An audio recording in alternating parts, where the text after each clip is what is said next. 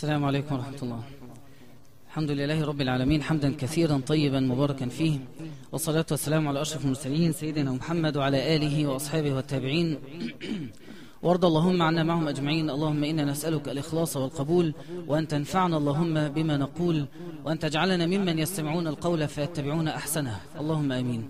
يعني أنا مبسوط جدا إن أنتوا افتكرتوا الميعاد. يعني أنا أعرف كتير ناس الميعاد من ضمنهم، أنا يعني كنت ناسي إن الميعاد بقى المغرب، فالحمد لله إن في عدد كبير افتكر يعني. وعارف إن اليومين دول برضو في امتحانات كتير والكل مشغول، فيعني هي اللي بيعرف يقتطع ساعة من وقته لحضور لقاء يعني يذكر بالآخرة، فده يعني جزاه الله خيرا وتقبل الله عز وجل منا جميعا. يقول الله تعالى: الذين آمنوا ولم يلبسوا إيمانهم بظلم أولئك لهم الأمن وهم مهتدون. كلمة بظلم هنا حد يعرف تفسيرها؟ مش معناها بظلم ان هو ما ظلمش الناس، لان كلنا بنقع في هذا الخطأ، والصحابة لما سمعوها قلقوا من المعنى ده. طب ازاي واحد يؤمن ولا يظلم الناس؟ صعبة، يعني محتاجة واحد ميزان حساس قوي في قلبه علشان لا يظلم احد. فالرسول فسرها بآية اخرى من القرآن فقال: ألم يقل الله إن الشرك لظلم عظيم. فالذين آمنوا ولم يلبسوا إيمانهم بظلم أي لم يخلطوا إيمانهم بشرك، لم يخلطوا مع الله عز وجل أحد، أولئك لهم الأمن وهم مهتدون. أكتر حاجة على الإطلاق بتهذب الأخلاق وتصلح الدين والدنيا والآخرة الإخلاص لله عز وجل. ان انت تبقى مخلص، يعني بمعنى ان انت اي حاجة بتعملها لو بتعملها وانت عارف ان هي بترضي ربنا عز وجل، لو كل اهل الارض مش راضيين عنك بس انت عارف ان ده اللي بيرضي ربنا، هتلاقي نفسك من جوه مرتاح وهادئ البال. ولو بتعمل حاجة كل الناس اللي حواليك راضيين عنها وانت عارف ان هي فيها غضب لله، هتجد نفسك من جوه مش مرتاح، وهتجد ان في جواك فراغ، في حاجة ناقصة في قلبك وفي حياتك. وهو ده مصداق الآية: أولئك لهم الأمن. سيستشعروا الأمن والسلام النفسي في الدنيا وفي الآخرة، وعند الموت وبعد الموت وقبل الموت، في ليله وفي نهاره، وهو لوحده وهو مع الناس. لن تجد الإنسان اللي حريص ان هو يخلص كل حاجة بيعملها لله، لن تجده إلا مرتاح، حتى لو الدنيا كلها واقفة قصاده. تفتكر بقى دعاء النبي صلى الله عليه وسلم الذي يروى عنه لما بعد ما خرج من مكة مطارد من أهلها وكلهم كانوا بيحاربوه، فراح جاي طلع على الطائف لعل واحد فيهم يسلم، فرفضوا ان هم يسمعوا له. قال لهم: طب قال لسادة الطائف: طب سيبوني أكلم عامة الناس. قالوا له: أبدا ما هيحصل. وراحوا بعتوا وراء الأطفال الصغيرين ومجانين البلد يرموه بالحجارة، وطلع يجري منهم صلى الله عليه وسلم في قمة الضيق والإنهاك النفسي والجسدي. فقعد تحت ظل شجرة وقعد حاسس يعني لا قريش بتسلم ولا الطائف بيسلموا، طب أعمل إيه يا رب؟ راح قال جملة رائعة، وده اللي عايز أقصده من الكلام منها. قال: إن لم يكن بك علي غضب فلا أبالي. واضح المعنى؟ يعني يا رب لو انت راضي عني في اللي انا بعمله، مش هيهمني رأي اي حد ولا هيهمني كلام اي حد عني. فطول ما الانسان مؤمن ولا يشرك بالله ما بياخدش قرار في حياته عشان الناس. قرارات مثلا قرار عمل، قرار ان هو يتجوز، قرار ان هو يشارك في حاجة عمل سياسي او عمل خيري، قرار ان هو يذاكر ويجتهد في المذاكرة، كل قراراته بنية واحدة هي انه يرضي ربنا عز وجل، ان هو يعني يبقى بيعمل حاجة علشان ربنا اذا اطلع عليه، لو لما يطلع عليه الله عز وجل يرضى بهذا الصنيع الذي يصنعه. لو الانسان حريص طول الوقت انه يخلص لله عز وجل ولا يشرك به شيئا، اولئك لهم الامن وهم مهتدون. فالتذكرة دي مهمة جدا للسلسلة اللي احنا بنتكلم فيها، ومهمة جدا في اللحظات الفارقة اللي احنا بنعيشها في مصر حاليا، ان كل واحد يبقى حريص كل حاجة بيعملها لا فيها تعصب لأحد ولا فيها محاباة لأحد ولا فيها إرضاء لأحد، هي إرضاء لله عز وجل وفقط. مذاكرة، مشاركة زي ما بقول سياسية، عمل خيري بتتطوع فيه، رأي بتقدمه، فكرة بتطرحها، أي حاجة بتعملها أخلص النية لله. والله من أعظم الأمور التي يعني تجلب على الإنسان من إخلاصه لله الراحة النفسية، إنه يبقى مرتاح. وربنا عز وجل يقول: سيهديهم ويصلح بالهم. أكثر ما يصلح الدنيا الدين، وأكثر ما يصلح الدين ذكر الآخرة، وأكثر ما يصلح ذكر الآخرة رضا الله عز وجل عنك. فيعني كما يقول الدعاء الجميل: يا من طابت الدنيا أو ما طابت الحياة إلا بمعرفته، ولا طاب النهار إلا بذكره، ولا طاب الليل إلا بمناجاته، ولا طابت الآخرة إلا برضوانه وعفوه. فإحنا جايين درس، رايحين كلية، بنذاكر، بنقابل صحابنا، بنروح نزور قرايب، بنتكلم في التليفون، بنكتب أي حاجة على الفيسبوك، بنعمل أي نشاط في حياتنا لرضا الله عز وجل. فهي يعني مقدمة طويلة شوية، الهدف منها تجديد النية في أيام مذاكرة وأيام انتخابات رئاسة وأيام فيها كتير من الأحداث تحتاج إلى تجديد النية والإخلاص لله عز وجل. تعالوا بقى نتكلم في الموضوع بتاعنا. أين نحن الآن؟ إحنا فين في مشاهد الآخرة اللي كنا وقفنا عندها المرة الأخيرة؟ الناس الآن خرجوا من قبورهم بعد ما ختم لكل واحد بالخاتمة اللي كان عليها. يموت الإنسان على ما عاش عليه، آخر حاجة عشت عليها أو آخر حاجة متعود حياتك تعيش عليها سيموت الإنسان عليها. ثم الناس الآن يعيشون في قبورهم، يعذبون أو يحاسبون على ما قدموا، ثم يخرجون من قبورهم بعدما نبتت أجسادهم. ربنا ينزل المطر فتنبت الأجساد كما ينبت النبات، ويبعث كل عبد على ما مات عليه. فواحد يقوم في حوله نور وبين يديه نور ومن خلفه نور، وواحد آخر أعمى وأصم وأبكم. واحد يمشي على قدميه وجوه مستبشرة ضاحكة فرحة، وآخر يمشي في غم ويحمل أثقاله على ظهره. فهذه القاعدة الأولى، يبعث كل عبد على ما مات عليه. شوف انت هتموت على ايه، ده الحال اللي انت هتقوم عليه يوم القيامة. شوف انت مت تبت ولا ما تبتش، هو على آخر حاجة من رصيد حسنات أو سيئات هو ما يبعث عليه العبد يوم القيامة. عشان كده النبي صلى الله عليه وسلم كان يجدد التوبة لله. مش هقولك في اليوم، في المجلس الواحد. الصحابة يقولوا كنا نعد له في الجلسة الواحدة أكثر من 100 استغفار أو 70 استغفار، طول ما هو قاعد يجدد التوبة. لأنه كان يقول النبي صلى الله عليه وسلم لا أدري لعلي أطرف بعيني فلا أفتحها مرة أخرى، يمكن أبربش ما افتحهاش فموت فيها. لعلي أكل اللقمة فأقربها من فمي فلا تصل إليه، يمكن جاي برفعه لسه حاكل ألاقي روحي قبضت. فالنبي صلى الله عليه وسلم كان يستشعر الموت في كل لحظة، فحريص لأنه هو عارف أن يبعث كل عبد يوم القيامة على اللي مات عليه، فكان حريص أن كل لحظة يجدد التوبة بينه وبين ربنا عز وجل. القاعدة الثانية في أرض المحشر، ويحشر المرء مع من أحب. واحد بيحب العلماء، بيحب الصالحين وإن كان ليس منهم، أحب الصالحين ولست منهم وأرجو أن أنال بهم شفاعة. واحد بيحب النبي صلى الله عليه وسلم، بيحب الصحابة، يحشر معهم. طب ولو كان عمله أقل منهم يحشر معهم.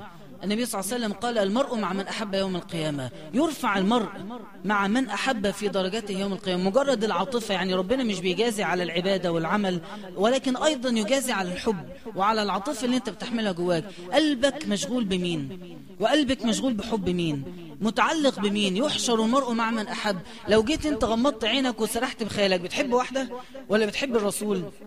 طبعا أصلا بتحب واحدة في حرام، لو في حلالي بحب صالح. بتحب الرسول صلى الله عليه وسلم وتحب مغنيين. مين اللي حاضر في حياتك وفي تفكيرك وقراياتك وثقافتك أكتر؟ ثقافة كورة ولعبة الكورة، وهي مش حاجة حرام، بس اللي ما يبقاش حلو فيها لو هي تغلب على حبك واهتمامك بالنبي صلى الله عليه وسلم وبالصحابة والصالحين. فيحشر المرء مع من أحب يوم القيامة. يحشر أهل الصلاح مع أهل الصلاح، وأهل الفجور والفسق يحشرون مع أهل الفجور، مع بعض يتحركون في أرض المحشر. يقول الله تعالى يوم نحشر المتقين معا على اختلاف درجاتهم كلهم مع بعض إلى الرحمن وفدا. وفدا ده يعني ناس مكرمين ومعززين. ونسوق المجرمين، كلمة نسوق دي بتتقال على إيه؟ بتسوق البهائم. فنسوق المجرمين إلى جهنم وردا لا يملكون الشفاعة. يصل الناس الآن لأرض المحشر. كل ده بلخص بس اللي فات. وصلوا إلى أرض المحشر بعد ما بعثوا وتحركوا، وصلوا إلى أرض المحشر فوقفوا 40 سنة. 40 سنة لا يؤمر فيهم بأمر، ولا أحد يكلمهم بكلمة، حتى ضاق بهم الأمر، حتى إن بعضهم يقول رب أرحنا ولو إلى النار. فيبدأ مظاهر تتحرك بعد ما الوقوف الطويل ده.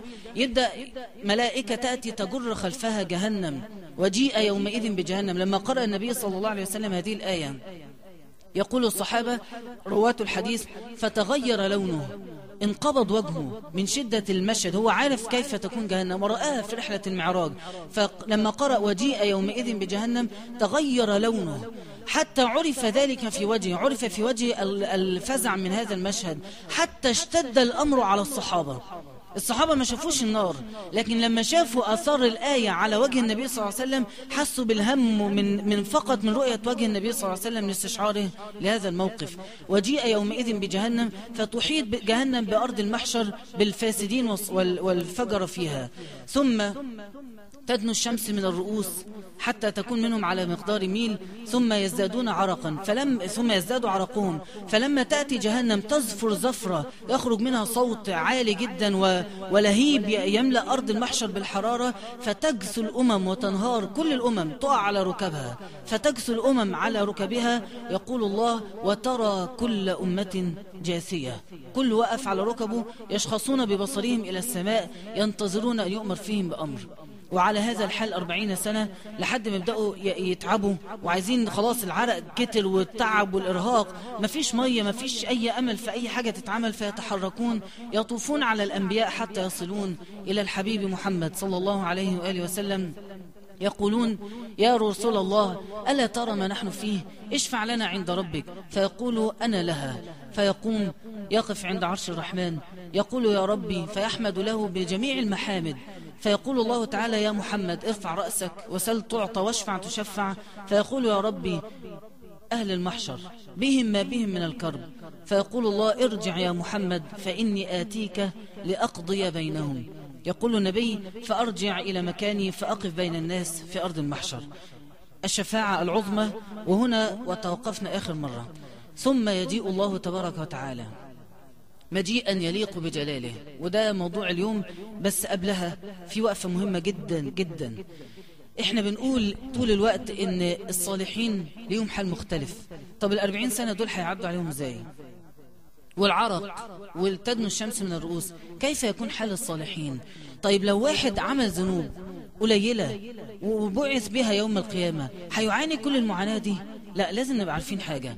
النبي صلى الله عليه وسلم أخبر، وحديث قلت لكم قبل كده: إنه لا يخفف هذا اليوم، يخفف عن المؤمن حتى يكون أخف عليه من ركعتين يصليهما في الدنيا. طيب إمتى يأتي التخفيف؟ يعني أنا مت وعلي ذنوب، عايز أعرف في أنهي مرحلة ربنا هيخفف عني. أنا أكيد كل اللي قاعدين وكل البشر بلا استثناء يتمنون إن هم ما يعدوش في اللحظة دي.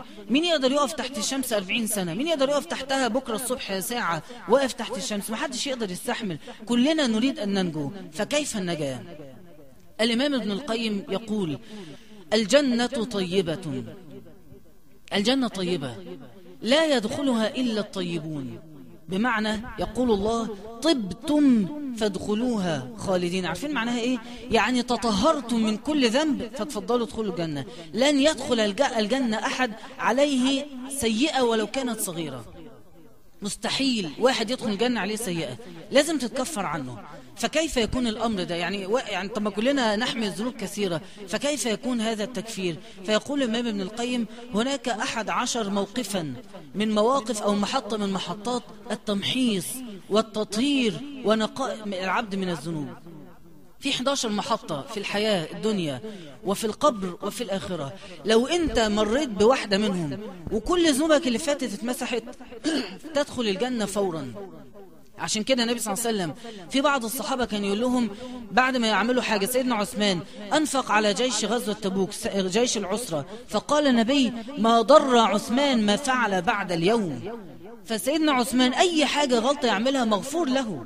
النبي صلى الله عليه وسلم قال لأهل بدر: اعملوا ما شئتم فإن الله قد غفر لكم، كما يروى عن النبي صلى الله عليه وسلم فيما روي عن رب العزة. فيجي سيدنا حاطب يعمل حاجة اسمها الخيانة العظمى، يروح يفتي أو يروح يفشي سر النبي صلى الله عليه وسلم في وقت الحرب، فراجع حاسس ان هو انتهى الأمر عنده. فقال النبي: لعل الله اطلع على أهل بدر فقال اعملوا ما شئتم. أحيانا ناس في بعض مواقف في حياتهم تنزل المغفرة والرضوان وانتهى، الراجل ده دخل الجنة.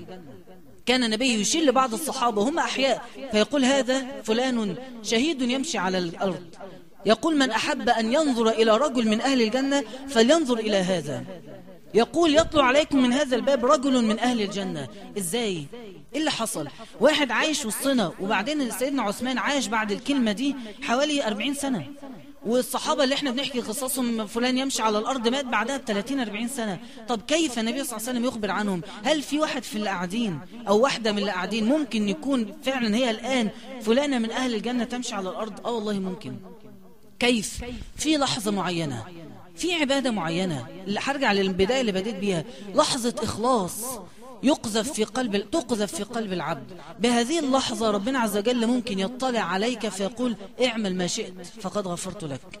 عشان كده الواحد يبقى حريص كل حاجة بيعملها يخلص فيها لله، لأن أنت لما تخلص لا والله ما تعرف. يمكن السجدة دي أحد الأئمة بيقول لو أعلم أن لي سجدة واحدة أخلصت فيها لله فقبلها مني لضمنت الجنة بها، لأن الله عز وجل يقول إنما يتقبل الله من مين؟ من المتقين، ويقول إن المتقين في جنات وعيون. فلو ربنا تقبل مني سجدة واحدة يبقى أنا من المتقين، ولو أنا من المتقين يبقى أنا في جنات وعيون.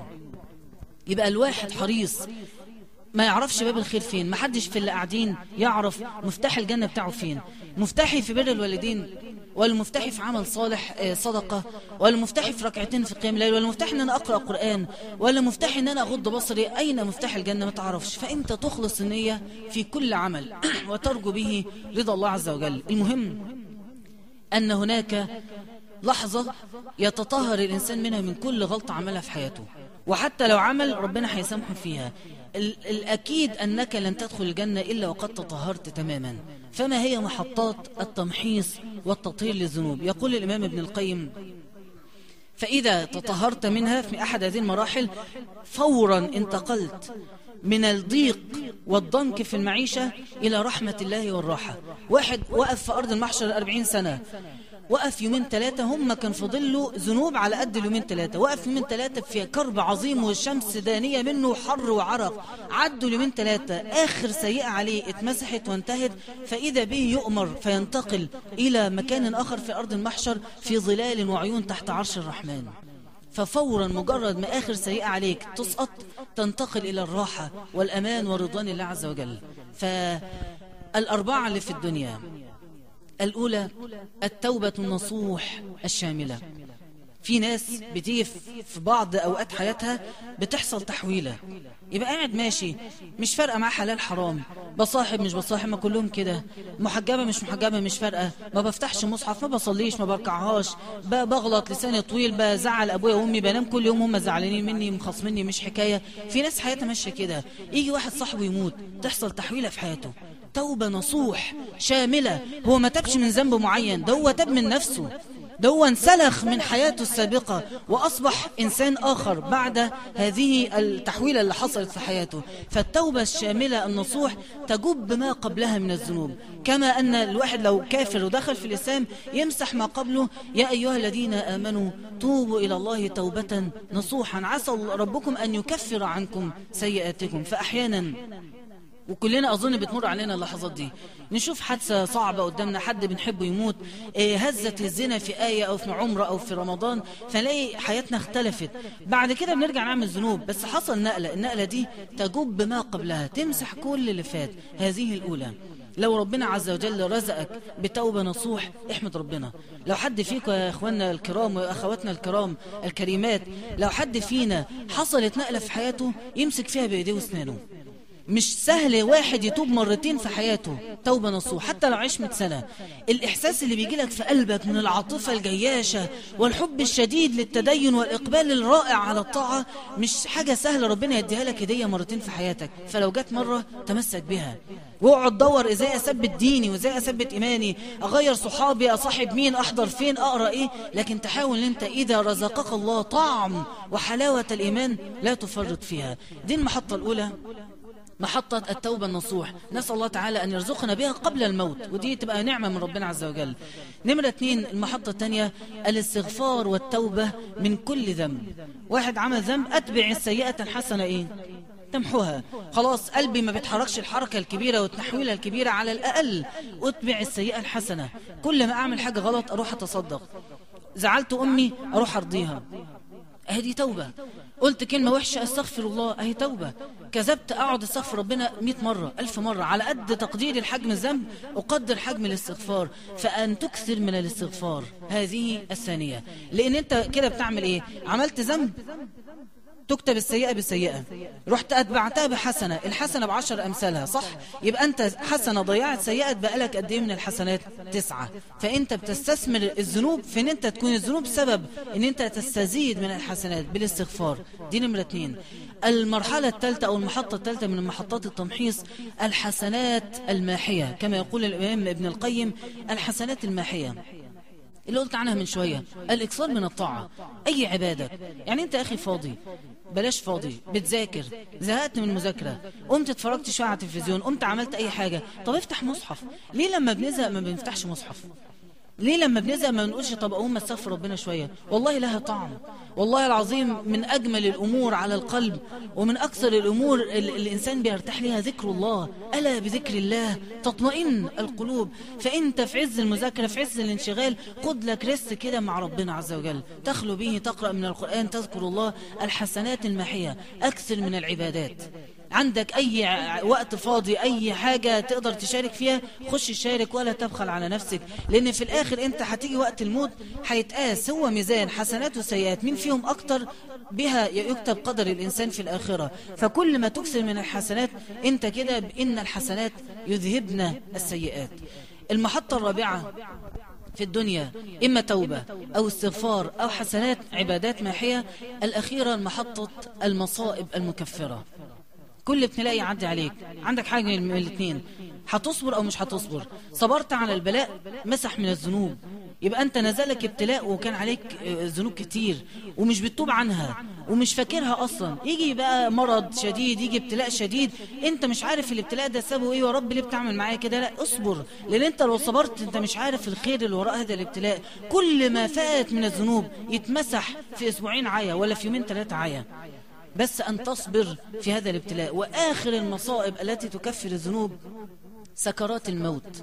فيقول الله في حديث قدسي: فإذا لم يبق عليه إلا القليل شددت عليه عند سكرات الموت حتى يلقاني طيبا كيوم ولدته أمه.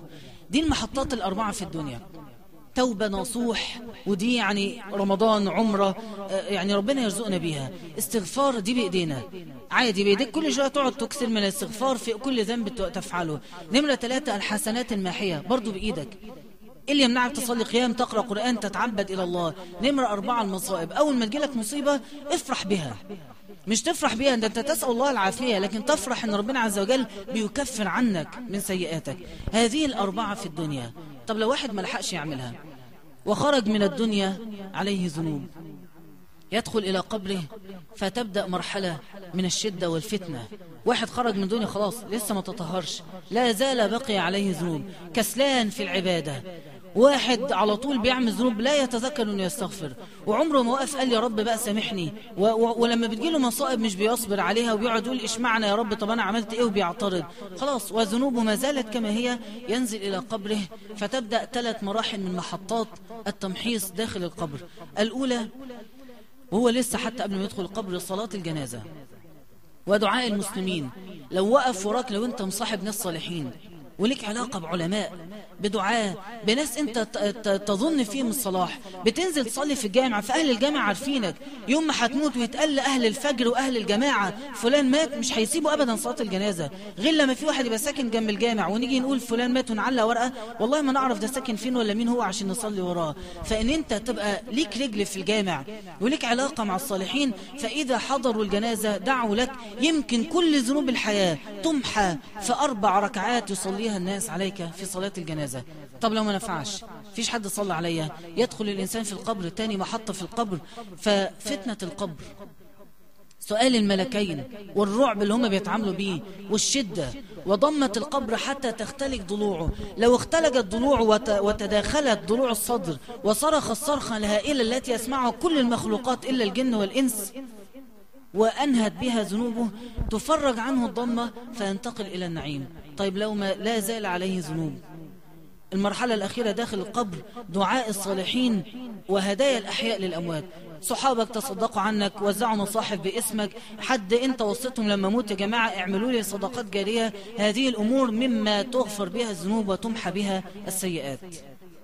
أظن لحد كده تحس إن في أمل كبير قوي في النجاة. يعني قدامنا نعمل كتير في الدنيا، ولو ما حصلش وصي أصحابك من دلوقتي وخليه كنتوا متفقين مع بعض، اللي هيموت مش هنسيبه حتى لو عدى 10 سنين على موت، ونفضل فاكرين بعض يا جماعة. والصحوبية مش معناها إن إحنا أصحاب في الدنيا ولما أموت تنسوني، معناها إن إحنا نفضل نتذكر بعض بالدعاء حتى لو مضت سنين.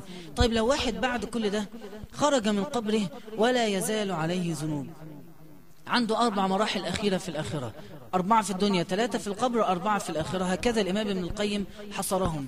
أول حاجة أهوال القيامة، هول من الأهوال القيامة ورا التاني. يطلع من القبر فيفزع، يستقبله عمله السيء. كل دي حاجات بتصيبه بالرعب، والرعب يكفر عن الذنوب. النبي صلى الله عليه وسلم يقول إن العبد لا يكفر عنه حتى بالروعة تصيبه في قلبه. لو واحد في لحظة كده حس بخوف بقلق، دي بتنزل عليه، بتسقط من ذنوبه وخطاياه. فمشاهد القيامة وأهوال القيامة بتقعد تمحو عنه. طيب لو أنت اللي اتبقى عليك على قد فترة قصيرة، سنة، يوم، ساعة من أوقات القيامة، ثم انتهت ذنوبك، انتقلت إلى الراحة والأمان. الثانية طول الوقوف. واحد فضل واقف ورجله تعبت قوي يوم القيامة وذنوبه انتهت بهذه الوقفة، مجرد ما تنتهي الوقفة ينتقل إلى رحمة الله. نمرة 3 شفاعة الشفعاء. واحد ذنوبه لا نفعت معاه أهوال القيامة، ما كفرتش، عنده كبائر، عنده حاجات كتير قوي، عنده عقوق للوالدين، دي من الكبائر، عنده تضييع للصلاة، دي من الكبائر، ومات وهو ما تبش، لا استرضى أبوه وأمه قبل ما يتوب ولا رجع تاب من الصلاة، فنزل في قبر ما نفعتش، دخل أهوال القيامة ما نفعتش، دخل بعد كده في شدة الوقوف وطوله ما نفعش. فشفاعة الشافعين، النبي صلى الله عليه وسلم سيأتي الكلام عن الشفاعة، يقول شفاعتي لأهل الكبائر من أمتي، فإن لم تنفعه الشفاعة ينتظر عفو الله. إن ربنا عز وجل في لحظة يقول ادخلوا الجنة، مجموعة كده من الناس بغير خير فعلوه، فإن لم يكفيه أو إن لم يصبه عفو الله، يقول الإمام ابن القيم فإن فأته ذلك كله يحصل فيه إيه؟ دخل النار طهرة وتمحيصا، ويكون مكثه فيها الوقت اللي هيقعده في النار على حسب خبثه، على قد اللي اتبقى عليه من الذنوب. فإذا صفي وصار طيبا ليس عليه خطيئة ولا سيئة أخرج من النار ثم أدخل الجنة. طبتم تطهرتم تماما فادخلوها خالدين. تعال بقى أسألك السؤال، ما هو الخروج الآمن في هذه 11 موقف اللي احنا بنتكلم عنهم؟ ان انت تخرج من الدنيا وانت مأمن نفسك. ايه اللي يخلينا نتورط في ان احنا نخش في على فكرة هي كده، الواحد يقعد يورط نفسه في اعمال ويأخر التوبة ويسوف وما يستغفرش ويكسل يقعد يذكر ربنا، يكسل في العبادة. يا عم تعالى احضر درس معلش مرة تانية، تعالى صلي فيه صلاة، تعالى في عمل خير، نقعد نكسل. طب وبعدين ايه اخرتها؟ فالحل الوحيد وأأمن حل ليك ان انت تخرج من الدنيا بأمان. لكن لو الإنسان دخل القبر، ضمة القبر لوحدها كافية. ضمة القبر صعبة جدا. ضمة القبر النبي صلى الله عليه وسلم كان يستعيذ منها ويخوف الصحابة منها، ولما يقف عند الرأس القبر وهو يعلم ما يحدث تحت القبر كان يبكي النبي صلى الله عليه وسلم من شدة ما يراه. لما ماتت أم سيدنا علي رضي الله عنها وأرضاها، دخل النبي صلى الله عليه وسلم في قبرها ونام فيه وتقلب فيه، ثم أفرش لها رداءه صلى الله عليه وسلم، ثم قال اللهم نجها من ضمة القبر. قاعد ناعي همها، بيعتبرها أمه بعد أمه. ثم لما أدخلت القبر ودفنت ووقف النبي صلى الله عليه وسلم على قبرها سري عنه، رؤية في وجهه الفرح، فسئل النبي صلى الله عليه وسلم مما ذاك فقال إن الله لم يعني منع القبر أن يضم عليها، أذن لها ألا يضم عليها ضمة القبر، ففرح النبي. فعلى إيه؟ يعني دي أول خطوة من الخطوات التمحيص بعد الدنيا، ضمة القبر مش عايزينها، حاجة مخيفة، حاجة إحنا لن نتحملها، وحاجة الصراخ الذي يخرج من صاحبها يسمع الثقلين. النبي صلى الله عليه وسلم كان يبقى راكب على الدب على الحصان أو الحمار، فيلاقي الحمار بينتفض ويكاد النبي يسقط من على ظهر الحمار. ليه؟ لأن الحمار سمع صوت المعذبين في القبور، صوت سماع الصراخ الذين تضم عليهم ضمة القبر، وهي ضمة واحدة غير ما وراءها من العذاب. على إيه؟ طب ما احنا سالمين في الدنيا، لسه هو بحمد الله عندنا صحة ووقت وعافية وكل حاجة ملكنا، والقرآن تحت ايدينا والدروس مفتوحة والفضائيات منتشرة والكتب موجودة والصحبة الصالحة موجودة. على ان نعرض نفسنا للهم ده؟ طب ما الحق نفسك في الدنيا، هذا أأمن وأسلم محطة من محطات التمحيص ان انت تلحق نفسك في الدنيا بتوبة نصوح، مش قادر عليها، قلبك مش مطوعك انك تتوب، اكثر من الاستغفار. طوبى لمن وجد في صحيفته استغفارا كثيرا يوم القيامة، وما كان الله معذبهم وهم ايه؟ يستغفرون. لن يصيبك عذاب في الدنيا ولا في الآخرة ولا في القبر طالما أنت أصررت على الاستغفار. وما كان الله معذبهم وهم يستغفرون. مش قادر على الاستغفار، أكثر من العبادة والحسنات الماحية. وأخيرا لما تجيلك ابتلاء احمد ربنا على الابتلاء واصبر عند هذا البلاء.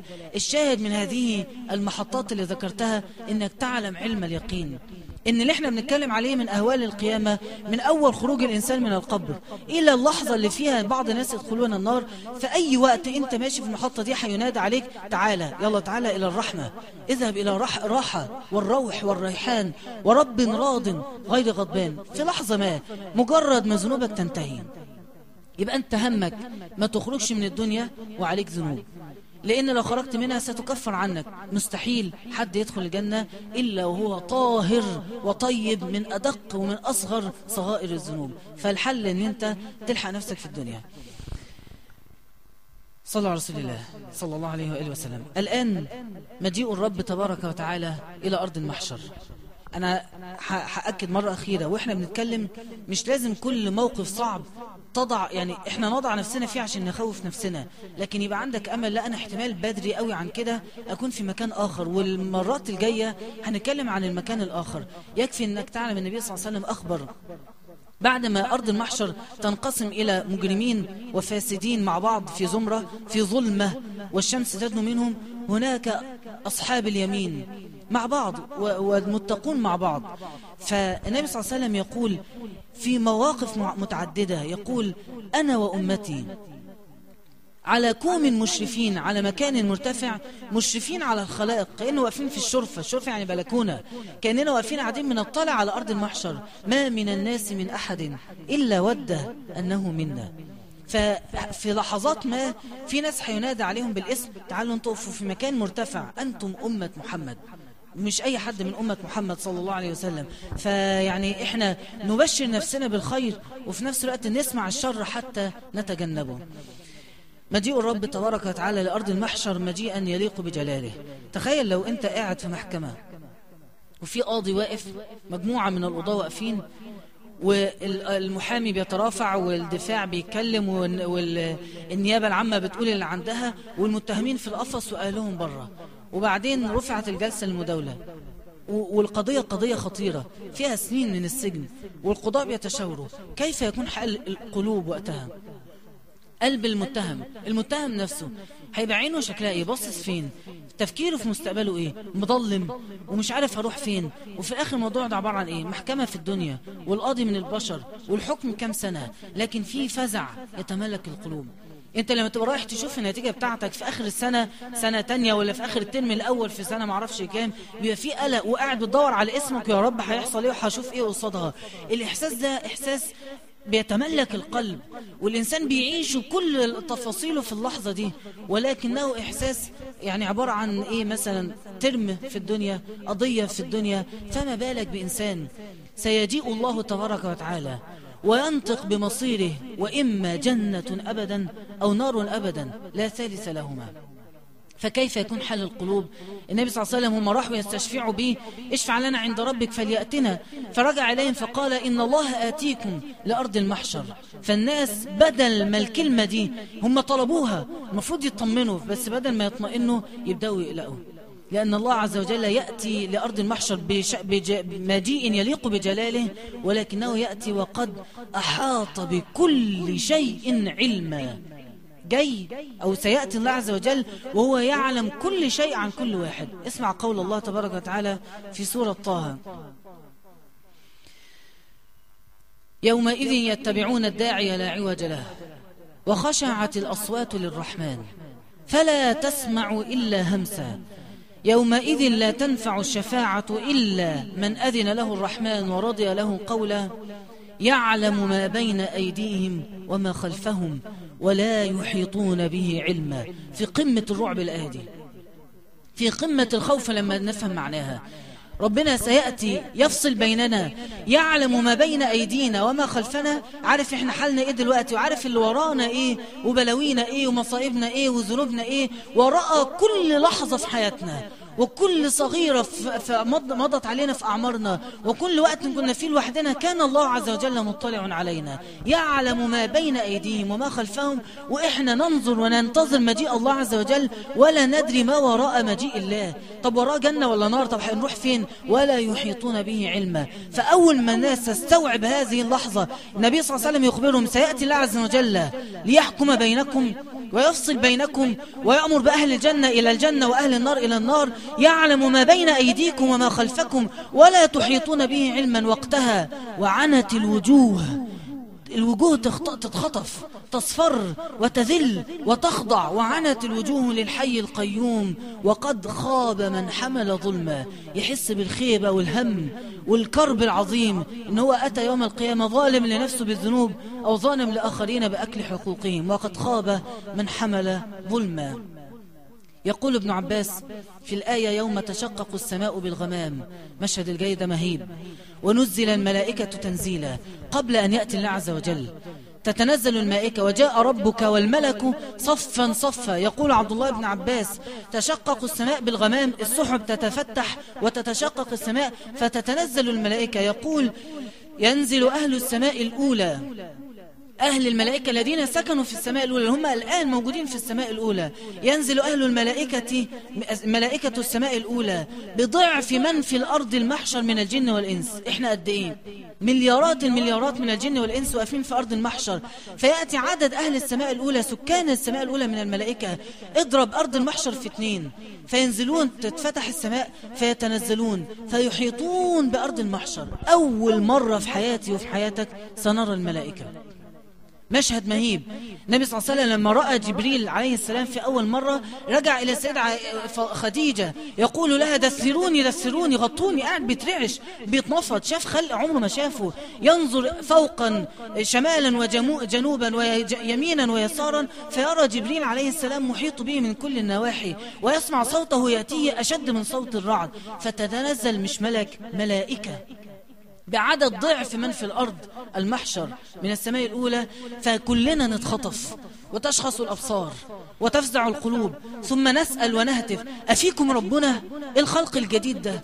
إيه الأشكال الجديدة؟ إحنا عمرنا ما ناس قاعدين نتخيل الملائكة بأجنحة وبيضة ونور. لا لا، الموضوع مش كده خالص، الموضوع أعمق وأغرب مما نتخيل. فأول ما نرى الملائكة نظن أن أحدهم ربنا عز وجل من شدة وعظم خلقهم والمهابة التي يتنزلون بها. انت بص كده للسماء لما بيحصل برق ورعد والسماء تنتفض، ويتنزل ايه في الآخر؟ مطر، شوية مية نازلين. فما بالك بأن السماء تتشقق والكون يختلف من حولنا، ثم تتنزل السماء بالملائكة بضعف من في الأرض من العدد، فنقول لهم: أفيكم ربنا؟ فتقول الملائكة: لا وهو آت. ما تطمنوش، تفتكروش ان انتوا بالخوف اللي اترمى في قلوبكم، وهو آت عز وجل إليكم. قال الله تعالى: المشركين الأغبياء والله لما يقولوا لن نؤمن لك، يقولوا النبي صلى الله عليه وسلم: حتى تأتي بالله والملائكة قبيلا. انت متخيل الفجر اللي وصلوا له؟ لما ربك ينزل لنا كده ويجي يكلمنا ويناقشنا ان احنا ندخل في الاسلام، وقتها ممكن نفكر ندخل في الاسلام ولن نؤمن، وقالوا في الاخر كده: ولن نؤمن لرقيك، وحتى لو حصل مش هيحصل ان احنا نؤمن بيك. فيقول الله تعالى مهددا ومتوعدا: هل ينظرون، مستنيين، هل ينظرون إلا أن يأتيهم الله في ظلل من الغمام والملائكة. بس خلي بالكم وقتها ايه؟ وقضي الأمر. هتشوفون وقتها وتقولوا: أيوة آمنا بالله عز وجل، لكن وقتها انتهى الأمر. الكافر إلى النار، والمتكبر إلى النار، والجاحد إلى النار، والفاجر إلى النار. هل ينظرون إلا أن يأتيهم الله في ظلل من الغمام والملائكة. يقول الله تعالى: وفتحت السماء فكانت أبوابا، يعني مش باب واحد. يقول عبد الله بن عباس: فتفتح السماء الثانية أبواب. باب، أنت متخيل باب السماء يعني إيه؟ باب يتفتح وأصوات الفتح الباب وتزلزل السماء بهذه الأصوات وتصل إلى أرض المحشر، فتبص الرعب في القلوب. إحنا الآن في أرض المحشر، أحجامنا قد إيه بالنسبة لأحجام الملائكة التي تحيطنا، وعددنا نص عددهم. فتفتح باب السماء الثانية فينزل منها من الملائكة بضعف من في الأرض من ملائكة السماء الأولى ومن الجن والإنس. يعني 8 أضعاف العدد اللي احنا واقفين فيه كمخلوقات من الجن والإنس في أرض المحشر. فيحيط أهل السماء الثانية، أهل الأولى أحاطوا بأهل المحشر، وأهل السماء الثانية يحيطون بأهل السماء الأولى من الملائكة. فنفزع ونقول هل فيكم ربنا؟ أكيد فيكم أشكال أخرى، ملائكة من خلق آخر، أفيكم ربنا؟ يقولون لا وهو آت. وكذلك أهل السماء الثالثة والرابعة. رعب بقى، سما تتفتح، وكل ما الصوت بيبعد كل ما صدى الصوت بيزيد، وكل ما المسافة تزيد احنا مستنيين الصوت ده وراه ايه؟ ينزلوا من مسافة أبعد وتشتد الأزمة. ثم يأتي الملائكة على ذلك العدد من التضعيف، كل ما تنزل عدد ملائكة هم أضعاف أهل الأرض. يا شباب احنا قد ايه دلوقتي بالنسبة لخلق الله؟ ما من موضع 4 أصابع بين السماء والأرض إلا وملك راكع أو ساجد يذكرون الله تعالى. إن الله غني عنكم. لازم نبقى عارفين كده، إن الله غني عن العالمين، مش إحنا بس، غني عن كل المخلوقات، لأنه خلق لنفسه خلقا شغلهم فقط بعبادته. فخلق ملائكة سجودا، من أول ما خلقهم سجدوا، فلا يقومون إلا يوم القيامة يقولون سبحانك ربنا ما عبدناك حق عبادتك. وخلق ملائكة ركعا، وخلق ملائكة لا يقولون إلا سبحان الله، وخلق ملائكة لا يقولون إلا التمجيد والتنزيه لله. خلي بالك، لو انت فاكر ان انت لما بتخش تصلي ركعتين تحس ان انت عملت حاجة لربنا، انت واهم. ربنا غني عنا جميعا، ولو شاء الله لأهلك من في الأرض ومثلهم جميعا، مش فارقة ولا تفرق مع ربنا عز وجل. فخلي بالك، ربنا خلق له خلقا ليتعبدوا إليه، احنا ولا حاجة، احنا نتعبد عشان نفسنا، احنا لا نضر إلا نفسنا ولا ننفع إلا نفسنا. إن تكفروا فإن الله غني عنكم ولا يرضى لعباده الكفر، وإن تشكروا يرضه لكم. فخلي بالك، انت لو في لحظة ولا بنت جت تتحجب فحست ان هي عملت خدمة لربنا، خلي بالك احبطت عملك، ضيعت الاجر بتاعك. واحد حس ان هو بطل حاجة فحس ان هو عمل كلام كبير، ولا دي توفيق من ربنا، احمد ربنا. ولما تقرب من ربنا خطوة في العبادة تذلل لله واخضع لله وقول يا رب بقى ثبتني عليها، وخاف قوي على نفسك. النبي صلى الله عليه وسلم لما كان يقيم الليل حتى تتورم قدماه، في آخر الموضوع يقول ايه؟ أفلا أكون عبدا شكورا؟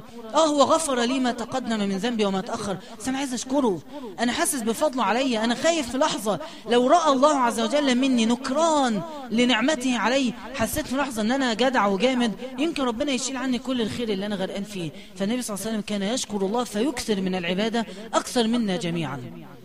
فتتنزل الملائكة المأمورون بالعبادة الثانية والثالثة والرابعة والخامسة والسادسة والسابعة على نفس العدد من التضعيف، فيحيطون بأرض المحشر.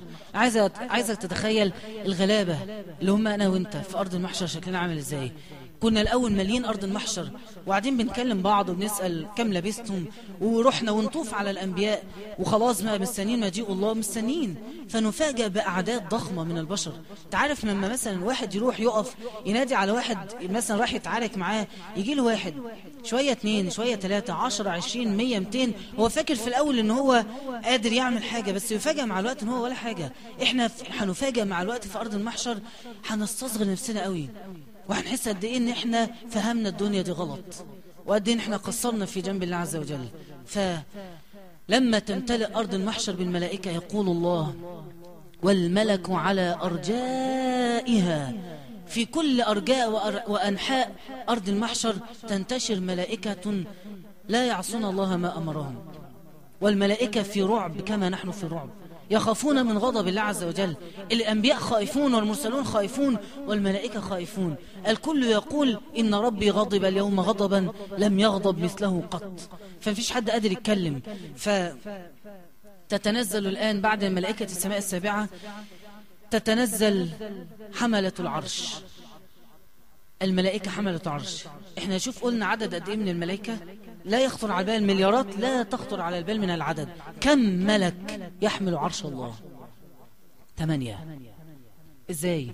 اذا كان عرش الله واسع ما في السماوات وما في الارض، مش واسع كرسيه ما في السماوات وما في الارض، طب ازاي 8 والملائكه اللي مالوا السماء والارض بالعدد ده، ازاي 8 يشيلوا العرش اللي واسع على السماوات والارض؟ تخيل حجم الملك هيبقى ايه، قوته هتبقى ايه، الرعب اللي هيبثهم في قلوب الظلمة والمتكبرين واللي فاكرين نفسهم حاجة، كيف يبث الرعب في قلوبهم؟ يقول الله: فإذا نفخ في الصور نفخة واحدة وحملت الأرض والجبال فدكتا دكة واحدة، خبطة واحدة الاثنين يتطبقوا على الأرض، فدكتا دكة واحدة فيومئذ وقعت الواقعة، وانشقت السماء فهي يومئذ واهية، والملك على أرجائها ويحمل عرش ربك فوقهم يومئذ 8 يومئذ تعرضون لا تخفى منكم خافية.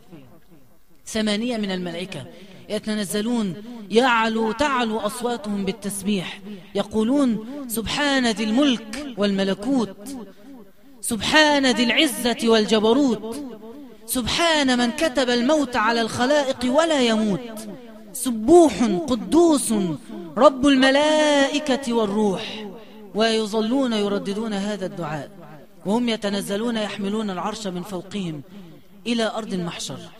ثم نسأل: أفيكم ربنا؟ إحنا بقناش فاهمين حاجة. الموضوع دلوقتي بقى فيه إحساس مش بقى بالخوف من المستقبل، بقينا مش عارفين من أين يأتي، يعني أين الله؟ هل سنرى الله عز وجل؟ كيف سيأتي الله؟ ماذا سيقول الله؟ هل سيكلمنا أم سيعرض عنا؟ فتجيب الملائكة: لا وهو آت. ثم يضع الحق جل جلاله كرسيه حيث شاء من أرضه. خلي بالك، كل اللي فات يوم يأتي بعض آيات ربك، كل اللي فات آيات دلائل مجيء الله، تنزل الملائكة، حملة العرش يحملون العرش فوقهم، لكن الله عز وجل لا يحيطه مكان. فاهمين الجملة دي معناها ايه؟ طبعا لا، لأن هي جملة ليس لها معنى، احنا عمرنا ما هنفهمها. لا يحيطه مكان، لا يحويه مكان. فلما يجيء الله عز وجل احنا مش فاهمين معنى كلمة المجيء، لكنه سيجيء تبارك وتعالى مجيئا يليق بجلاله، ونفوض هذا الأمر إلى الله. مش هنعرف نفهمها ومش عايزين نحاول نفهمها، لكن المؤكد أن مجيئه سيكون له من الأثر والهيبة في القلوب ما له من الأثر والهيبة. ثم يجيء الله فيضع كرسيه حيث شاء من أرضه. مش هنعرف نفهم الكلام ده، لكن المؤكد ان الأحداث اللي بتحصل تتغير لها الكون. لما ربنا يأمر أمر واحد ان السماء تمطر بنشوف بيحصل ايه. فلما يأتي ربك عز وجل والملائكة صفا صفا أكيد ملامح الكون كلها بتتغير بهذا المجيء. فيضع كرسيه حيث شاء من أرضه. ثم ما أول ما نسمعه من كلام الله، فيقول الله: يا معشر الجن والإنس. كل الملائكة دول ليس لهم نداء، والنداء موجه ليك. وكل واحد في اللحظة دي لن يفكر إلا في ذنوبه. مش هيبقى عندك احتمال ان انت تحسن الظن بالله. انت عايز تسمع كلام ربنا عز وجل هيتكلم. ده انا من شويه بقول لك لما القاضي هيطلع يتكلم وهيقف يقول، الناس بتقف متثبته وكله قاعد عينه مبرقه ومستنين الامر القضاء اللي هيحصل، وهو بشر ليس بيده اي شيء، ممكن هو بيتكلم يموت اساسا. فكيف ولله المثل الاعلى. فيقول الله عز وجل اول ما يقول: يا معشر الجن والانس إني قد أنصت إليكم، استمعت إليكم منذ خلقتكم، أسمع قولكم وأرى أعمالكم، فأنصتوا اليوم إلي. أنتوا النهاردة هتسمعوا ولن يسمح لأحد فيكم أن يتكلم بكلمة، فأنصتوا اليوم إلي. إنما هي أعمالكم، فإنما هي أعمالكم أحصيها عليكم، فمن وجد خيرا فليحمد الله، ومن وجد غير ذلك فلا يلومن إلا نفسه. ثم يقول الله: ألم أعهد إليكم يا بني آدم ألا تعبدوا الشيطان إنه لكم عدو مبين وأن اعبدوني هذا صراط مستقيم. اللحظة دي أسألك سؤال: استشعرت عظم الله عز وجل وما قدر الله حق قدره؟ استشعرتها؟ حسيت قد إيه أنت بتغلط في حق مين لما بتروح تعمل ذنب؟ وضحت الصورة، وضحت الملائكة وهي نازلة وقاعدة خايفة، ويقولك لا وربنا عز وجل آت ليس فينا ربنا وهو آت، ويحمل عرش ربك ملائكة 8 بهذا الحجم. ثم يجيء الله فلا تسمع إلا همسا، محدش يقدر يتكلم. وعنت الوجوه ذلت وخضعت من حي القيوم، فيتكلم الله ولا يتكلمون إلا بإذنه. مستحيل واحد يقدر يتكلم من المليارات الموجودة في أرض المحشر، مستحيل حد يقدر يتنفس بصوت عالي. حتى لو عايز يقول من الشلة اللي شالها على ظهره مش هيعرف يطلع الصرخة من شدة الخوف، صوته محبوس جواه من شدة خوفه. عرفت انت بتغلط في حق مين؟ عرفت احنا لما بنروح نعمل ذنوب ونقول يا عم ما جاتش على دي، عرفت انت بتعمل ذنب في حق مين؟ حتى لو ما جاتش على دي وهي صغيرة، لكنك تذنب في حق العظيم تبارك وتعالى. عرفت بقى الأجمل، انت لما بتقف، انت دلوقتي قاعد في حضرة مين؟ انت قاعد في بيت مين؟ في بيت من بيوت الله. انت ضيف على من؟ على الله، اللي هو سيقول هذا الكلام يوم القيامة. فإن من وجد خيرا فليحمد الله، ومن وجد غير ذلك فلا يلومن إلى نفسه. طب لو انت دلوقتي في بينك وبين ربنا علاقة طيبة، تخيل ربنا عز وجل هيستقبلك بإيه يوم القيامة. لو انت من الآن ضيف دائم على المساجد وبيوت الله على طول، لا تنقطع أقدامك من بيت الله عز وجل، كيف يكون حالك يوم القيامة في هذا الوقت؟ لو واحد بينه، وده هرجع تاني للمقدمة اللي بدأت بيها، لو واحد بيعمل الحاجة، بياخد القرار، لا تعصبا لأحد ولا محاباة لأحد ولا إرضاء لأحد ولا يشرك بالله أحد، الذين آمنوا ولم يلبسوا إيمانهم بظلم بشرك أولئك لهم الأمن. حتى في هذا الوقت لهم الأمن وهم مهتدون. فهذا المشهد يوضح لنا بقوة من نخطئ في حق من نخطئ الله، ومن في حق من نطيع ونستجيب ونصلي ونتعبد الله. لما بترفع ايدك تقول يا رب، وبعدين بعد شويه تلاقي نفسك زهقت وتأففت، يا رب انا دعيت وما استجبتش، يا رب انت ليه بتعمل معايا كده؟ اوعى تنسى يعني جلال الله عز وجل، وما قدر الله حق قدره. وقتها والله يعني لن نستطيع ان نقدر الله حق قدره الا في هذا الموقف. لكن نقدر من دلوقتي نعمل ايه؟ نصدق القرآن. لما القرآن وهو كلام الله يبقى كل كلامه انك تعظم ربك، انك تطيع ربك، انك تسمع الكلام، انك تتبع اوامر الله عز وجل، لازم تعظم. ومن يعظم شعائر الله فإنها من تقوى القلوب. يقول الله وما قدر الله حق قدره والأرض جميعا قبضته يوم القيامة والسماوات مطويات بيمينه سبحانه وتعالى عما يشركون. ثم أول من يكلمه الله عز وجل، وبها نختم الدرس اليوم، من أول من يكلمه الله بعدما يخاطب أهل المحشر جميعا؟ يكلم الله الأنبياء، ثم يكلم المؤمنين، ثم يكلم المشركين، ثم تبدأ مرحلة أخرى من مراحل أرض المحشر. النهاردة هنتكلم على أول واحد يكلمهم الله من الأنبياء. ثم تخيل بقى أنت يلتفت الله عز وجل. طبعا يعني إحنا لما نيجي نتكلم عن ربنا ما عندناش تصوير، لأن إحنا ما نقدرش نشبه، لأننا لا نعلم عن الله عز وجل إلا ما أخبرنا هو عز وجل به، صفات وأسماء، أما أكثر من ذلك ليس لنا فيها علم. فيقول الله فيقبل الله عز وجل كما جاء في الحديث الصحيح على آدم عليه السلام. أول واحد يكلمه الله أبو البشر جميعا. يقول الله تعالى يا آدم، احنا كلنا سامعين وحاضرين وشايفين، فيقول الله يا آدم، فيقول آدم لبيك ربي وسعديك، فينطلق آدم يجيب النداء الله عز وجل لبيك وسعديك والخير كله في يديك. رايح بيتذلل، رايح ما يقدرش يقول غير يا رب الخير في يديك، خايف أحسن ربنا عز وجل. ربنا عز وجل كريم، لما تقول له يا رب الخير في يديك فلن يعطيك إلا الخير. بمعنى إيه؟ لما تقدم حسن الظن بالله، أنا عند ظن عبدي بي، صح ولا لأ؟ فلما سيدنا آدم يروح يقول له الخير بين يديك، هو بيقدم حسن الظن بالله عشان ربنا عز وجل يعطيه من الخير. فيقول الله جل وعلا أخرج بعث النار. يا آدم تروح في أرض المحشر فحتشير إلى نفر من أرض المحشر تقول لهم أنتم من أهل النار، أخرج بعث النار. فيقول آدم يا ربي وما بعث النار؟ من هم؟ عددهم إيه؟ حعرفهم إزاي؟ فيقول الله جل وعلا آدم من كل 1000 أخرج 999 رجلا كلهم إلى النار. من كل 1000 واحد يدخل الجنة و999 إلى النار. وإحنا قاعدين بنسمع وإحنا قاعدين سامعين، وكل واحد بعد ما احتمالات إن هو ينجو كانت في قلبه تتضاءل هذه الاحتمالات، 1 على 1000. وهنا اشتد الأمر على الصحابة، فاشتد الأمر. النبي صلى الله عليه وسلم قال الكلام ده ثم قام وقال لهم. فلما النبي صلى الله عليه وسلم روى هذا الحديث فيقول فذاك حين يشيب الصغار. الصغار يشيبون أول ما يسمعوا كده، لو في طفل في أرض المحشر شعره يبيض من خوف أن يكون من أهل النار. فقام النبي عن الصحابة، وبعد شوية رجع لهم فوجدهم قاعدين صامتين مكتئبين دامعين خاشعين حاسين بالكرب. فقال لهم ما بكم؟ قالوا يا رسول الله من كل 1990 أينا ذاك الرجل؟ مين فينا يا رسول الله؟ ده حاجة صعبة قوي. أينا ذاك الرجل؟ فقال النبي صلى الله عليه وسلم أبشروا فإن من يأجوج ومأجوج 1000 ومنكم رجل. فأكبر الصحابة. فقال النبي صلى الله عليه وسلم والذي نفسي بيده، والله والذي نفسي بيده إني لأطمع أن تكونوا ربع أهل الجنة. فكبر الصحابة وعلت أصواتهم بالتكبير.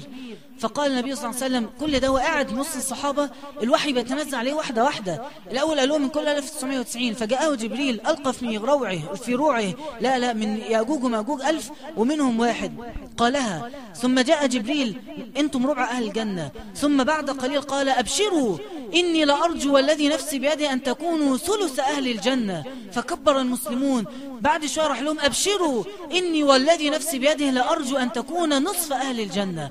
والله يقول النبي صلى الله عليه وسلم والذي نفسي بيده إني لأطمع أن تكونوا شطر أهل الجنة نصفهم. إن مثلكم في المخلوقات في جميع الأمم كمثل الشعرة البيضاء في جلد الثور الأسود.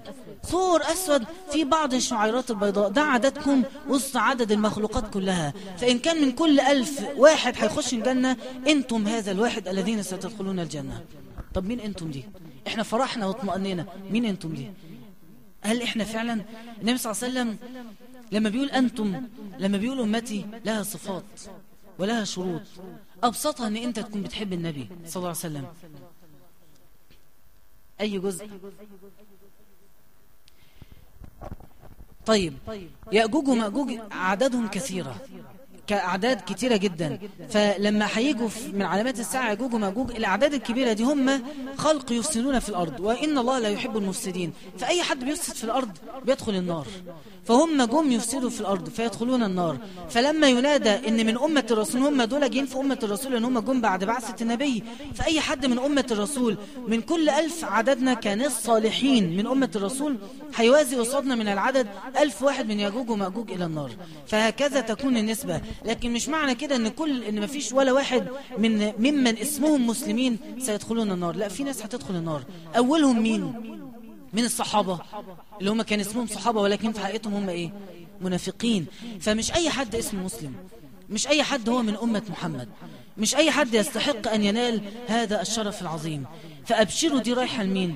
لأهل القرآن، للبنات أهل الحجاب وأهل الحياء وأهل العفة وأهل التوبة. مش بقول إن إحنا نبقى من غير ذنوب، لكن أهل التوبة وأهل الاستغفار وأهل حب النبي. طب حتى لو ما بتعملش خير كتير، على الأقل تحب النبي صلى الله عليه وسلم.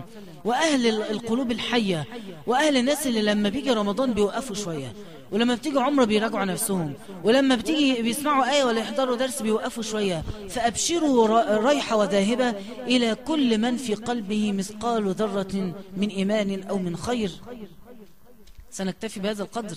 إن شاء الله المرة القادمة نتكلم عن من سيناديه الله عز وجل بعد سيدنا آدم من الأنبياء والرسل، ثم ما أول ما يتكلم الله عز وجل به لنا نحن المؤمنين.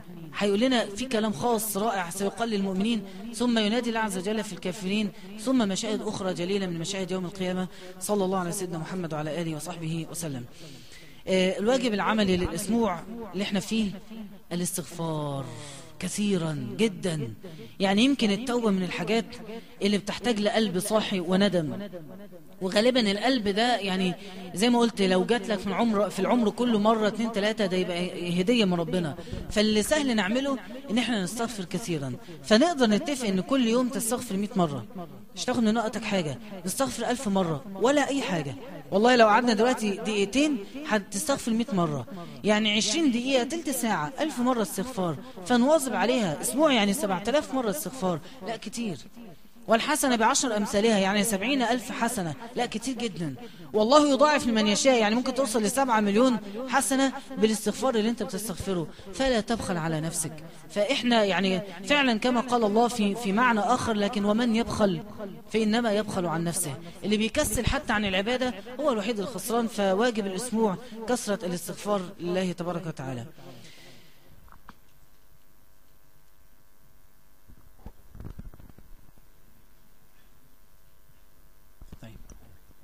ناخد الأسئلة. وفضل قد ايه على الأذان؟ 5 دقايق. خلاص احنا هناخد 5 دقايق قبل الأذان و5 دقايق بعد الأذان، وإن شاء الله نختم بعدها.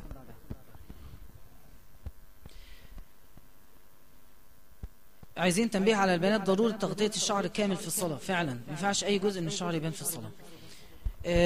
أريد أن أتوب لكن بدون أن أترك التدخين. سؤال جميل. يعني هل التوبة معناها أن أنا أوقف كل حاجة غلط، ولا أقدر أتوب عن ذنوب ويبقى فيه ذنوب تانية موجودة؟ تقدر على فكرة، الموضوع بإيدك. لكن في الآخر أنت تبت عن ذنوب وفي ذنوب تانية موجودة، يبقى دي اسمها توبة نصوح؟ لا، ما اسمهاش توبة نصوح. على قد استغفارك على التوبة وعلى قد صدقك في التوبة على قد ما هيتشال. فيعني ادعي ربنا. ما ينفع يعني لما تتعامل مع ربنا خلي نيتك على الأقل النية، على الأقل النية تبقى يعني صافية، ان انت لا يا رب هحاول اسيب كل حاجة، واللي تعجز عنه خلاص يبقى بعد كده يعني ربنا عز وجل يتولاك برحمته. لكن تبقى انت بتنوي ان انت هحاول حتى ان انا اوقف، او على الأقل يبقى في دعاء اللهم اعني على التوبة من التدخين. أنا في مرحلة التحول اللي أنت ذكرتها، وأول مرة أحضر الدرس، بس مش عارفة إيه الخطوات المفروض أعملها عشان أزود إيماني. جميل جدا. الخطوات أولا الثبات على حضور دروس العلم، سواء هذا الدرس أو أي درس آخر، لأن العلم يزيد الإيمان. يرفع الله الذين آمنوا منكم والذين أوتوا العلم. فحرص الإنسان على العلم بيزيد الإيمان يقينا. الحاجة الثانية في عبادات ولو بسيطة جدا في حياتك في اليوم. يعني زي ما قلنا استغفار، خلاص بس ثبتي الاستغفار 100 استغفار كل يوم. فالأمور الصغيرة دي من العبادات. واحد مثبت سورة الكهف كل جمعة، واحد كل يوم بيقرأ سورة الملك. الحاجات دي مع العمر، مع 5 و10 سنين من حياتك قدام، هي الحاجة الحقيقية اللي بتثبت الإنسان. الدنيا مليانة أمواج تاخدنا يمين وشمال، اللي بيروح يمين وشمال وما بيرجعش اللي ما عندوش صغائر من العبادات مثبتها في حياته. واحد ما فيش حاجة ثابتة متمكن منها كأنها فرض، لكن اللي عنده فرائض من النوافل في حياته، عنده سورة الملك دي فرض، الكهف فرض، الاستغفار 100 مرة فرض. مهما راح وجه يمين وشمال بس مثبتة، حتى مهما بعد هي ثابتة، سيأتي في يوم من الأيام يرجع إلى الطريق القويم. فإن الواحد يثبت القليل. أحب الأعمال إلى الله أدومها وإن قلت. في 3 أسئلة بتتكلم على موضوع الابتلاء. انت بتقول الابتلاء ان احنا نصبر عليه ونفرح بيه. طب لو كثرت الابتلاءات ده دليل على ايه؟ وخايفة اوصل لمرحلة اليأس. واحدة اخرى بتكمل عليها ان انا بيصيبني من الابتلاء ضيق شديد، وبحس ان انا مش راضي بهذا البلاء واصاب بالضعف. وسؤال ثالث بيكمل، وحد لم يترك فرصة يجاب فيها الدعاء بالليل، ومسافر ومظلوم يعني، وماء زمزم يعني كل حاجة، ولا يأتي الفرج بل تظل القلوب تأتي كما هي. بصوا الأسئلة دي كلها أصحابهم من المؤكد إن هم ربنا عز وجل يحبهم جدا ويريد بهم الخير. النبي صلى الله عليه وسلم لن تجد إنسان أشد بلاء من الرسول. يعني قولي لي إيه الابتلاء اللي عندك؟ حد مثلا مات لك كم حد بتحبيه في حياتك؟ الرسول كل أولاده كل بناته ماتوا إلا السيدة فاطمة. 6 من الأبناء والبنات ماتوا. زوجته أحب زوجاته إليه ماتت، وأحب أعمامه إليه مات، وأبو طالب مات، وجده مات، وولد يتيم صلى الله عليه وسلم. فكم الأحزان اللي في حياة الرسول والابتلاءات، غير بقى اضطهاد قومه وتعذيبه يعني بصوا الابتلاءات اللي في حياة النبي صلى الله عليه وسلم كثيرة. فإن دل على شيء فيدل على لأنه أقرب الناس إلى الله فهو أشد الناس ابتلاء. فأشد الناس بلاء الأنبياء ثم الأمثل فالأمثل. كل ما الواحد درجته بتقرب من الأنبياء يشتد البلاء عنده. طب دي معناها إيه؟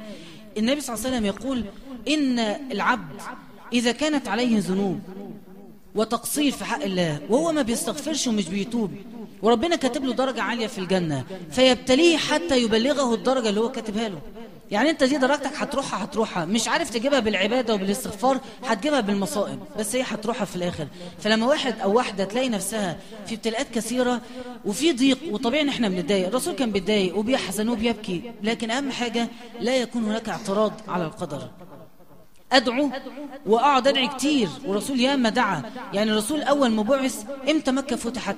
بعد حوالي 20 سنة من البعثة. يعني إمتى ربنا هدى قومه اللي كان بيقولوا اللهم هدي قومي فإنهم لا يعلمون؟ بعد 20 سنة. فأنت تدعي ولا تيأسي من الدعاء، وتبكي وتضيقي وتتضايقي وكل حاجة، ولكن لا تعترضي على قدر الله.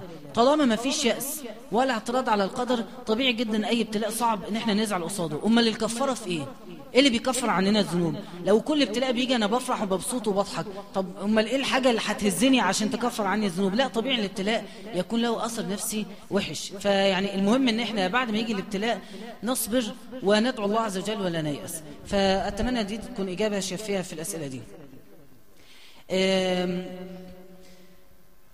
سؤال تاني: كنت أحب شخص لكن مش بصاحب، فتركني وصاحب حد تاني وعمل فيه حاجات كتير وحشة، لكن قلبي مازال متعلق بيه، فأعمل إيه؟ طبعا موضوع إن حد، بصوا دي تجربة تدل، عارفين على إيه؟ إن الحب قبل الجواز مضر.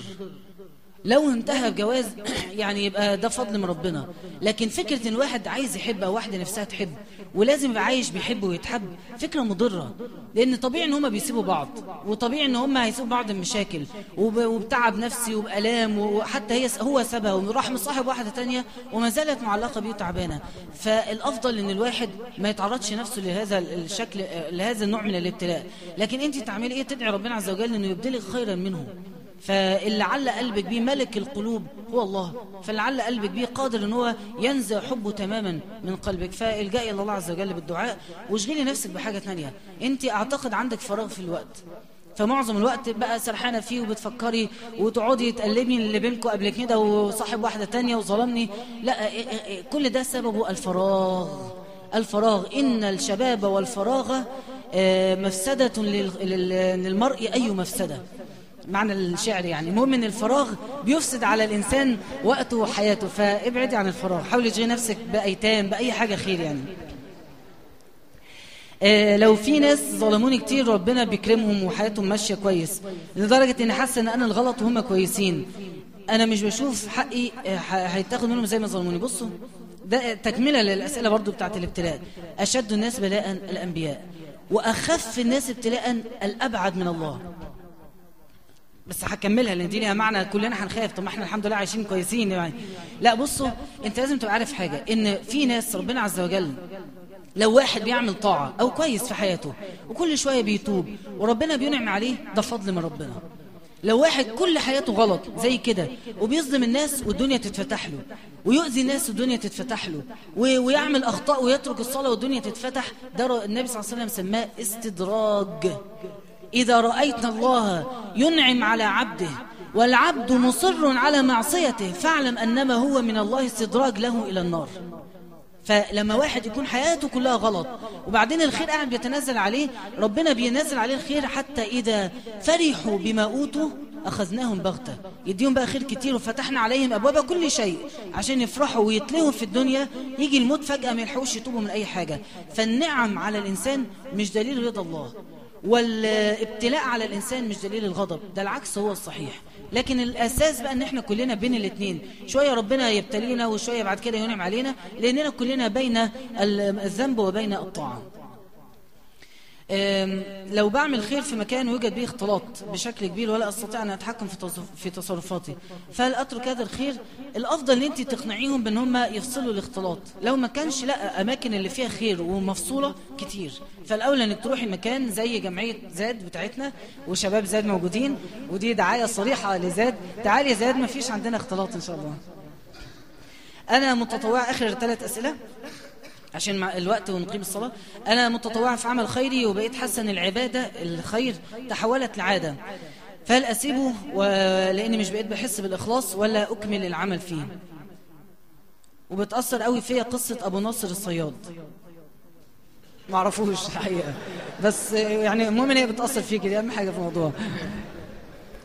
فكرة ان حد يسيب خير علشان هو الشيطان بيقول له انت ما بقتش مخلص، دي فكرة من الشيطان. واحد واقف بيصلي كل يوم قيام، صحابه كلهم عرفوا. واحد بيحفظ قرآن، ولقى ان كل الناس بيقولوا له يا عم الشيخ وحفظت وخلصت جزء والتاني، لا انا بقى لازم اوقف حفظ قرآن عشان بقى ايه ما ينفعش الرياء اللي انا فيه ده. لا، ده اكبر مدخل من مداخل الشيطان. الشيطان معاملته مطلوبة ايه؟ ان انت تدخلي وتكملي، وكل وساوس الشيطان تحاربيها. تقعدي تموتي، هيطلع لك بفتنة تانية تموتيه، يطلع لك بفتنة تانية تقتليها، لكن انت توقفي مخافة الفتنة او مخافة الرياء، ده رجوع الى الوراء. انت حاجة من الاثنين، كل واحد فينا حاجة من الاثنين، يا بيتحرك لقدام يا بيرجع لورا. مفيش حد فاضل واقف في مكانه، يا بعمل حسنة تزيد الايمان، يا بعمل سيئة تنقص في الايمان، يا اما مش بعمل حاجة فايماني هيتآكل، ان الايمان يتآكل كما اخبر النبي صلى الله عليه وسلم. فانت لازم تكملي وتجددي النية كل شوية، تقري في معاني الاخلاص والصدقة وفوائد العمل الخيري واجرها عند ربنا عشان تجددي النية. لكن اوقف بسبب ان انا خايف من الرياء، ده وسوسة من الشيطان. مرة جات لي التوبة النصوح وضاعت مني وما عنديش منها دلوقتي غير المظهر، لكن من جوايا بقيت وحش، مش بحس بربنا ومش بحس بالصلاة ومش عارف أعيش كده، أعمل إيه؟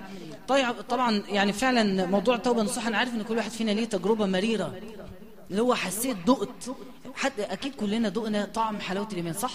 مش في إحساس كده تحس إن قلبك هيطير ويزقطط من الفرحة بالقرب من ربنا عز وجل، وتحس ان انت مش طايق تعمل الحرام، مش قادر تعمل حرام. الاحساس ده رائع، وفعلا لما بيجي ويضيع ومبقتش تلاقيه جواك احساس مؤلم ويزعل. فالحل عارف ايه؟ الامام الشيخ محمد الغزالي رحمه الله قال في الموضوع ده معنى جميل، قال عاطفة الايمان نوعان. العاطفة واللذة اللي انت بتلاقيها جوا قلبك نوعين، في عاطفة لحظية سريعة الزوال، وفي عاطفة راسخة لن تزول. العاطفة اللحظية دي اللي هي اللي احنا قلنا عليها تبع التحويلة، حصل موقف رحت تحولت توبة نصوح وهمة في العمل، جت بسرعة وبعدين راحت بسرعة، فمش دي العاطفة اللي انت بتدور عليها. العاطفة التانية اللي بتبنى بالعبادة. النهاردة بصلي بدون خشوع قيام ليل، بقالي 2-3 زي التابعي، كابدت قيام الليل سنة كل يوم أشاور عقلي أصلي ما أصليش، أصلي ركعتين طب كفاية ركعتين، لا أنا قلت 4 يبقى لازم 4، والسنة قاعد بيشاور عقله، واستمتعت بها بقية عمري.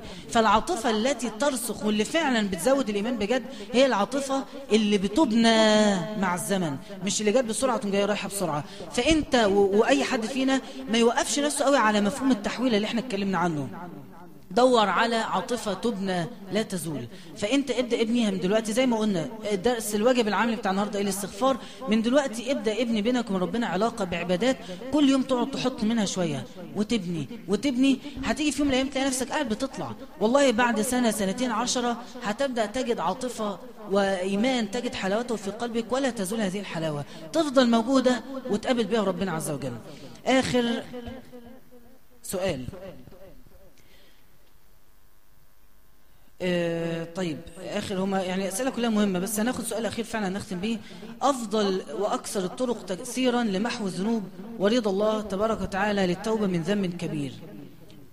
أقصر الطرق إن أنت تحسن إلى الناس عشان ربنا يحسن إليك، تروح تعامل الناس حلو عشان ربنا يعاملك حلو، تعفو عن الناس ربنا يعفو عنك، تتصدق على الناس بالفلوس والطعام إلى آخره، فيتصدق الله عز وجل عليك بالمغفرة. عشان كده لما مثلا واحد يحلف يمين، الكفارة اليمين ايه؟ اطعام 10 مساكين. العلاقة ان انت عشان تخلي ربنا يسامحك انت تصدق على ناس فيتصدق الله عز وجل عليك بالمغفرة. ففعلا اقصر الطرق واسرع الطرق لمرضات الله عز وجل ومغفرته ان انت تتصدق على الاخرين بالاضافة للاستغفار والتوبة والعبادة. جزاكم الله خيرا. ادعوا الله تعالى وانتم موقنون بالاجابة. الدعاء بين الاذان والاقامة مستجاب، فاخلصوا نية في الدعاء.